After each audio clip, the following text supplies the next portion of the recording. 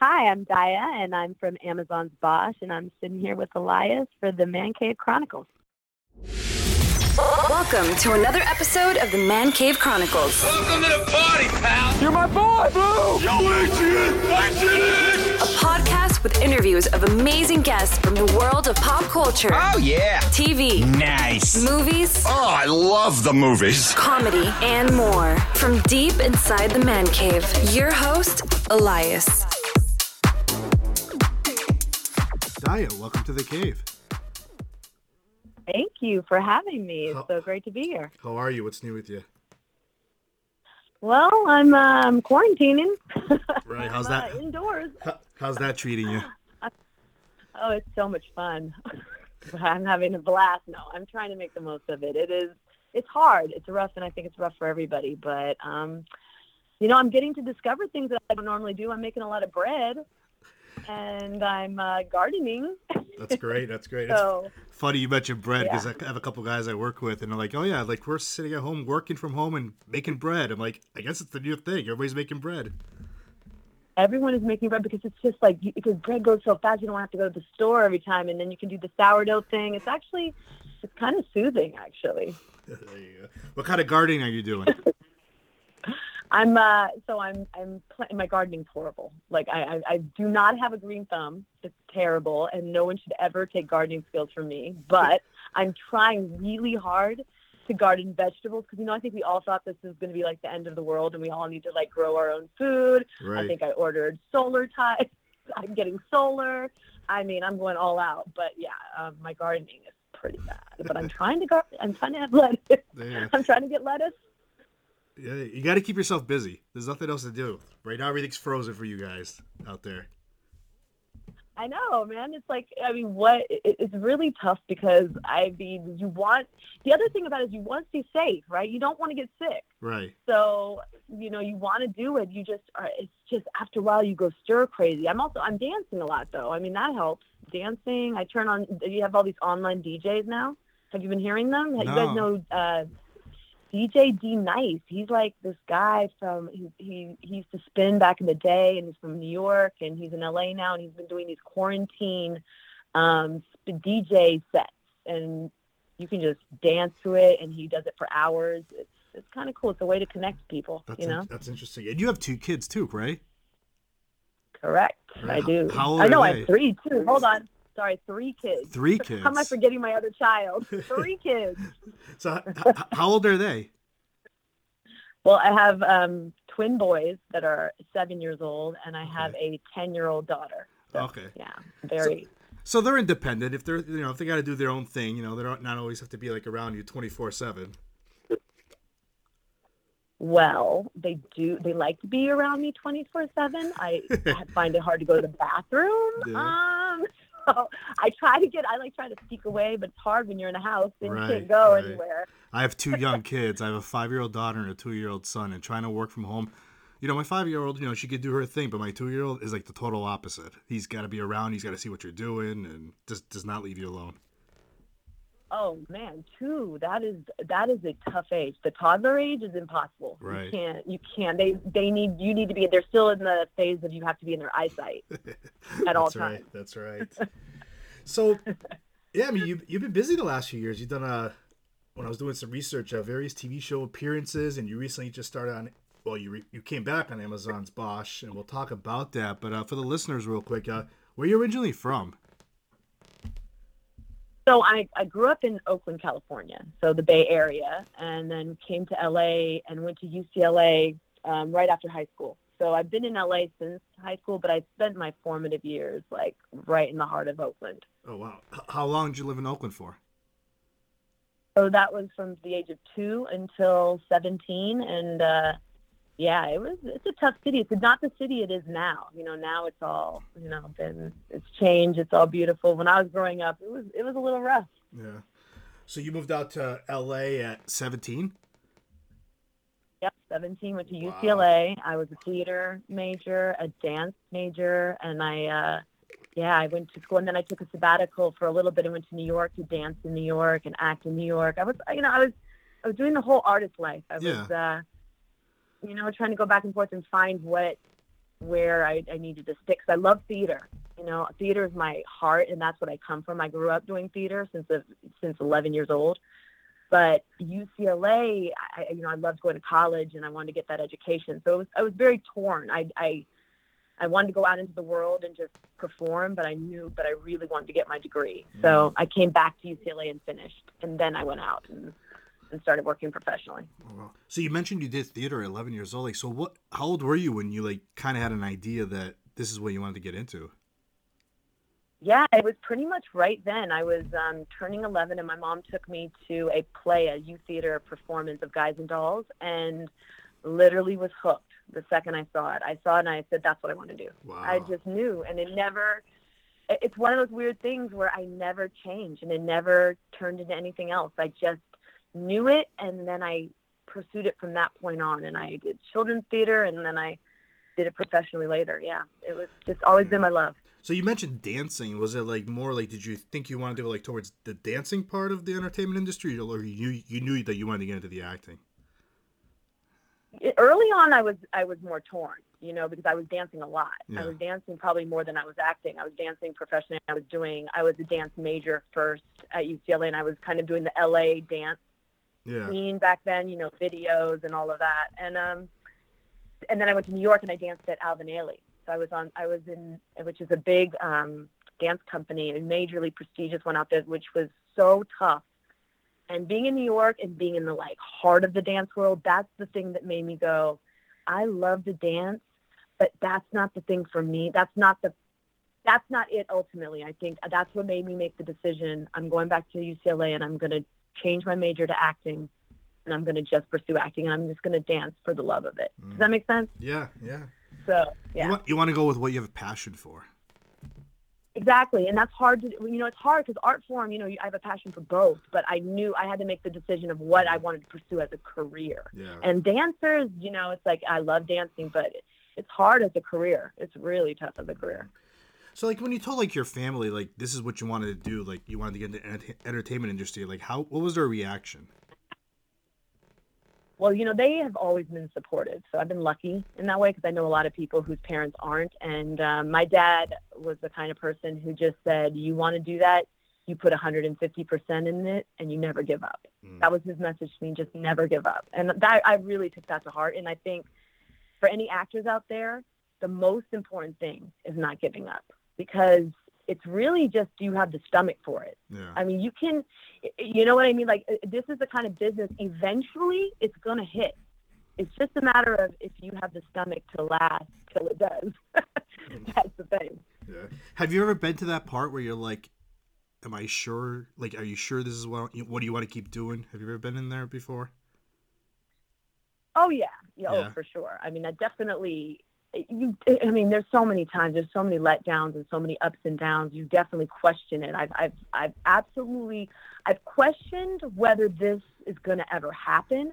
What I didn't question was the giving up part. So I kind of had resigned myself to feeling like I'm just a lifer in this. Do you know what I mean? Right. I literally looked at it like that. I didn't have a plan B. I said to myself, it's almost like, this is it. I just hope to God it hits at some point, because it was hard right after college, and then you start getting a few jobs and you start getting on set, and then you get more confidence, and then it starts to happen, and you just keeps growing, and you just got to stick with it and keep studying. That was a big thing for me, and I always tell people, don't just do it and kind of be a dilettante about it. I feel like you have to go to class. You have to study like you would be studying to be a lawyer or a doctor. You have to study. You got to work for it. You know what I mean? So, how would you describe your experiences with acting lessons that you took?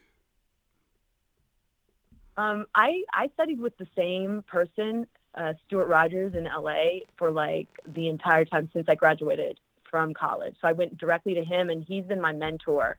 It's a small studio in North Hollywood, and he's just the guy I clicked with. I love his teaching.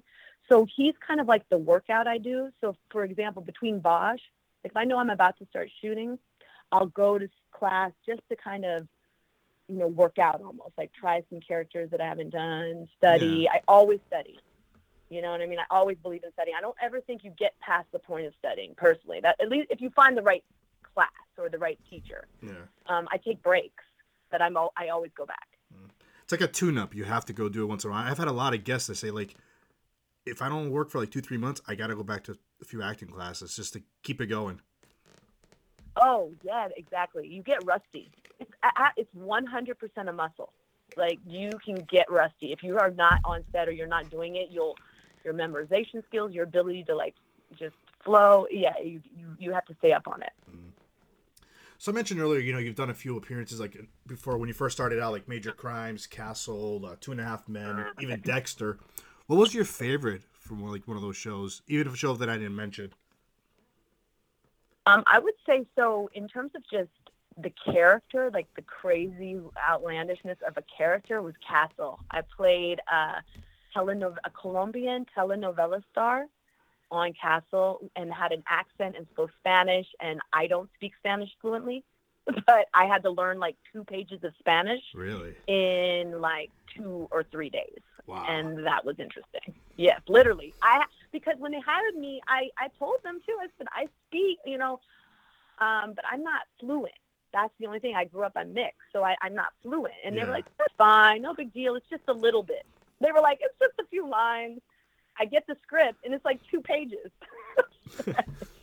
And I already had the part. So I was like, okay, I had to like, and I had to do it as a telenovela star. It was a hilarious character, and I had to do her justice. So I'm telling you, I worked my butt off. I worked like 12 hours with a coach, and like I learned that Spanish because I have an ear for it. You know what I mean? But yeah, that was challenging, but that was super fun. You can watch it; it's hilarious. Now, I like what I did. I like it now. So I would say that. And then Bosch is my favorite on-set experience in terms of just the way the set is run, the people, the vibe on the set. It's just amazing. So yeah, Bosch, like, what when you first heard about the project, like, what drew you in? You came in season 2, am I right? Correct. Yeah. Yeah. So, like, what drew you to the project? When I first read the audition side, so initially I just read those, and I always say, and I think most actors will agree with this, once you've been doing this for long enough, you can read just the scenes and you can kind of get a feeling if it's a project that you are excited about. You can just tell by the writing, you know what I mean, immediately. You can see. And then the character breakdown and who she was super intriguing. And I was like, oh, this is interesting. And then I got Michael Connelly's book, and I checked out the first book, and I was like, oh, this is really good. His books are it just sucks you right into the world. It takes place in L.A. I mean, it's noir. It immediately got me, and then the character is so badass, So I was like, oh, I want to play her. And then I found out she was, and I told this to somebody else, she's a man in the book, but she's a woman. I know that.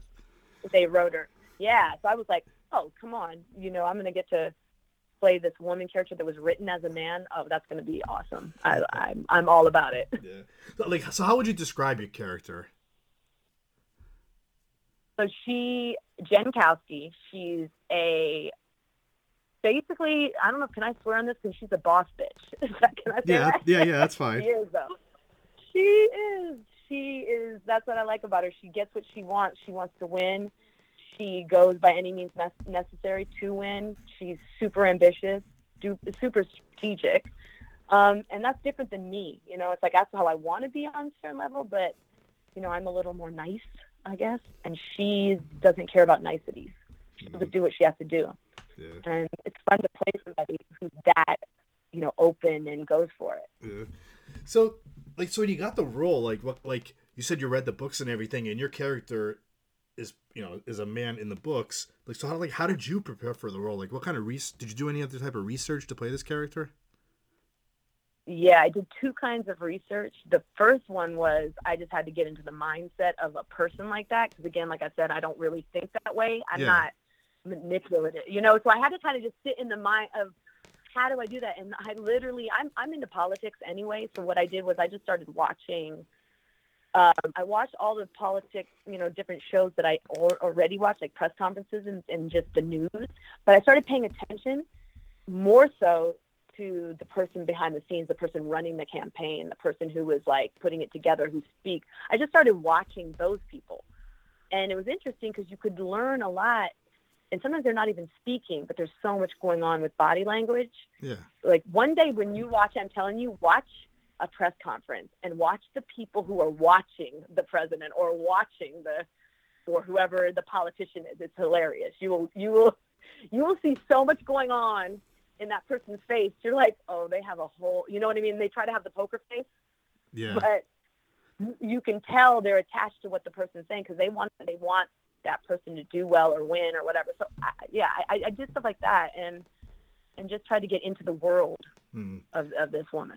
So like, did you find like any challenges playing this character at all? Do you think? Yeah, I'd say the biggest challenge was figuring out humanizing her so that she wasn't just a stereotype of this kind of political animal. Yeah. You know what I mean? She's still a human being and she still has vulnerabilities and wants and needs, and she's not just one level. Because you can easily fall into a trap when you play those kind of strong characters. As an actor, it's super trappy. You can start playing it just one note. Yeah. You know, you're just this like one way, and a lot of more like probably, you know, that's a big early acting trap that I try to avoid by just making it more three-dimensional, you know, finding out all the different layers. So and that's hard to do sometimes on a TV show that you're just kind of sometimes coming in for just a scene or two, like you can overthink it. But I feel like if you've done that work, fleshing out the different levels, then you can show up and it doesn't matter if the scene is short or long. I feel like it comes across. You know, that's the thing that makes an actor different than just like, oh, they're good. Yeah. At least that's what I try. I'm trying for that. You know what I mean? Yeah, definitely. So like, say you were in a party and you met this person was real and you started talking to her, like, would you be friends with her? That's a good question. Me be friends with her. I would probably be friends with her, but I would be I would have my guard up. I'm pretty, you know, I would have my guard up with her. I'd be like, nah, I'm perceptive. I can tell that she's like has an angle. Yeah. You know, and you know those people you That's meet right. who you like them and they're cool, but they have angles. Yeah, they're always up to something. And you're like, totally, and you don't totally trust them. You want to kick it and you want to be just cool with them, but there's a party that's like, you're trying to get something, and you just know. Know that that's the kind of person she is. Yeah. Mm-hmm. What do you think has been like your favorite scene that your character was in? I would say it was from this season. I had two of them that I really enjoyed working with. Mimi Rogers, she plays Honey Chandler in the show, and she is a vet. You know, she's like an old school veteran actress that is just so great and fun to work with. I always work with Lance Reddick, who plays Irving. And he and I, since season 2, have worked together, and I love him. But this was different this time because I got to finally work with a woman. I've done all my scenes with men since season 2. Mm. So this was a change in that they introduced our characters to each other. And the two of us both, while we were shooting, said to each other, this is great. We like working. We want more of these scenes. We were telling the writers, hey, write more of these things. This is good. Like she and I clicked. So yeah, I would say that was the fun. I think that's episode, I don't remember which episode. I think it's like episode 5 or something. People can check it out. And they just recently announced that one more season and that's it, right? Yep, season 7. Have you heard anything? Season 7, yeah. Have you heard anything about your character returning for the next season? They never tell us what exactly is going to happen until around July, August, so okay. I won't know. No. You know, they're in the writer's room right now. They left it on a cliffhanger, though, so yeah. I have a pretty good feeling we'll find out. But, you know, everyone's left in the dark. That's the hard part about acting. Like I said, you have to have the stomach for it because, you know, a lot of these shows, you could get killed off and you won't know until you read the script. That's right. So. Yeah, you don't know. You don't have a job. Yeah. You'll find out right then and there, you know? That's part of the business. So, speaking of the business, you know, like, I want to know, like, when you go for auditioning, what do you enjoy more? Do you enjoy the self-tape, or do you like to go in front of people? I miss being in front of people. I would say. I like the self-tape in the sense I get to control it a little more. Yeah. But ultimately, my best stuff happens in a room with more than one person. And again, I think that comes from the theater background. Yeah. Because when I feel like there's something very detached and weird when you're just in front of a camera by yourself, just reading with a reader. It's its own type of thing. It's not like acting like on a show, or it's not like anything else we do. You know what I mean? It's its own unique thing that doesn't really match what we're doing on the set. That's why I don't think it's the best medium personally to get to find the best actor, but it's what we have. And I get why we're doing it. It's more convenient, but I don't know. I think a lot of amazing actors slip through the cracks because that just doesn't capture it. You're not getting the essence. Like somebody who's in the room and you can feel them walk in the room. Do you know what I mean? Yeah. That's a different kind of energy than when you're just looking at them on your laptop. Yeah, it's true. Like I said, I've had past guests where they're like, they want the live interaction because sometimes, they'll read really good, but then, one of the people be in the room will be like, could you just play a little bit this way and do it again? And that was it. That's all they needed. And they got the part. Yeah, no, exactly. That's a very good point. Right. You get adjustments. Sometimes it's just like a little inkling. That's all you need as an actor to go. The other thing I noticed when I was on Unforgettable, I always say, actually, this is the first time I'm telling this story. When I was working on Unforgettable and there was a CBS show in New York, I learned something because I would be seeing the producers looking at self-tapes in the little, whatever break room that while we were shooting, the producers would be looking. And what I noticed, I just would always peek out and watch them watching the actors. And I noticed that how fast they go through it.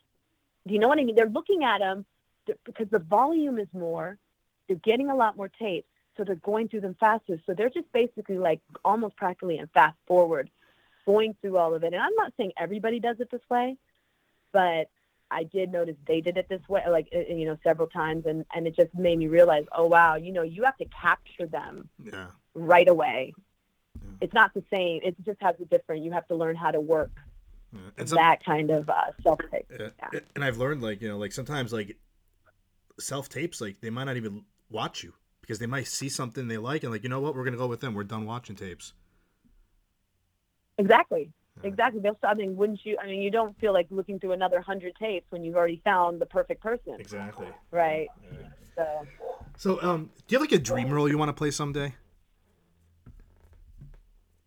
I have a few dream roles. I don't have a particular person, but I have a particular show idea that I want of a woman I want to. That I want to play. I want to play a woman in charge. And I have some ideas my husband and I produce. So we're writing the ideas of what we want to play. I kind of feel like waiting for somebody to write it for me or for the role to come along. Not really my style. We're definitely trying to make it happen for ourselves. That's awesome. So where do you see yourself 10, 20 years from now? 10, 20 years from now, whoa, let's see. I am hopefully still doing this, still rocking it. There you go. Right? I do. I think I'll still be doing that. My kids will be grown by then. I'll probably be enjoying their careers. I don't know. They're all getting drawn to this, so we'll see what happens with that. Oh, boy. But I think then I want to be doing some more stuff, like maybe writing, producing more. I think that's the direction it's going to go in. It's going to go into projects and being behind the scenes, maybe a little bit more directing. Maybe I'll try directing. I want to toy with all that stuff. I want to write and direct and just be more of a creator as well, and still act, but do all of it. That's good. I mean, like I said, a lot of people do that these days. They want to get involved with a little bit of everything, and sometimes they just start making their own projects. Like you said, you could be making your own projects 10, 20 years from now. Exactly. You have to, right? You have to nowadays. There's so much content. That's right. And there's so much happening. In order for you to say, you have to hustle it. You have to go after it, because it's just not like it used to be. You know, I don't know if it was ever like this. You can't like just sit around waiting for the phone to ring. Really, you have to make it happen and create the stories that you want to see. Yeah, you're right. Any any other upcoming projects that are coming out for you the next few months that you can share? We are working on a gritty horror flick called The Locksmith that was shot in the backwoods of Georgia, and we're just waiting for all of the, you know, what's going to happen. We're in post-production, so we're waiting what the next lockdown orders are to figure out when we want to release it. So it's an indie project, so we have a little more freedom when we want to do that and when we want to start that process. But everything's kind of on hold right now. Yeah. So, and then I just find out about Bosch, depending on if they're going to go ahead with the regular shooting schedule. I think California just announced that we're going to, I think July. I think they just announced that. So I don't know. It's crazy, right? It's all up in the air. Yeah, we don't know what's going to happen. Daya, lastly, how can the listeners find you on social media? You can Daya Vaidya on Twitter, Instagram, or Facebook. It's DayaVaidya at Daya Vaidya. All right, Daya, this was fun. Thank you for coming on. Thank you for having me. I really enjoyed it. That's a wrap. That's a wrap, everybody. That's a wrap. Thanks for listening to the Man Cave Chronicles podcast. I finally get my man cave. You can find us on Twitter, Facebook, and Instagram at the MCC Podcast and our website, themccpodcast.com. Until next time.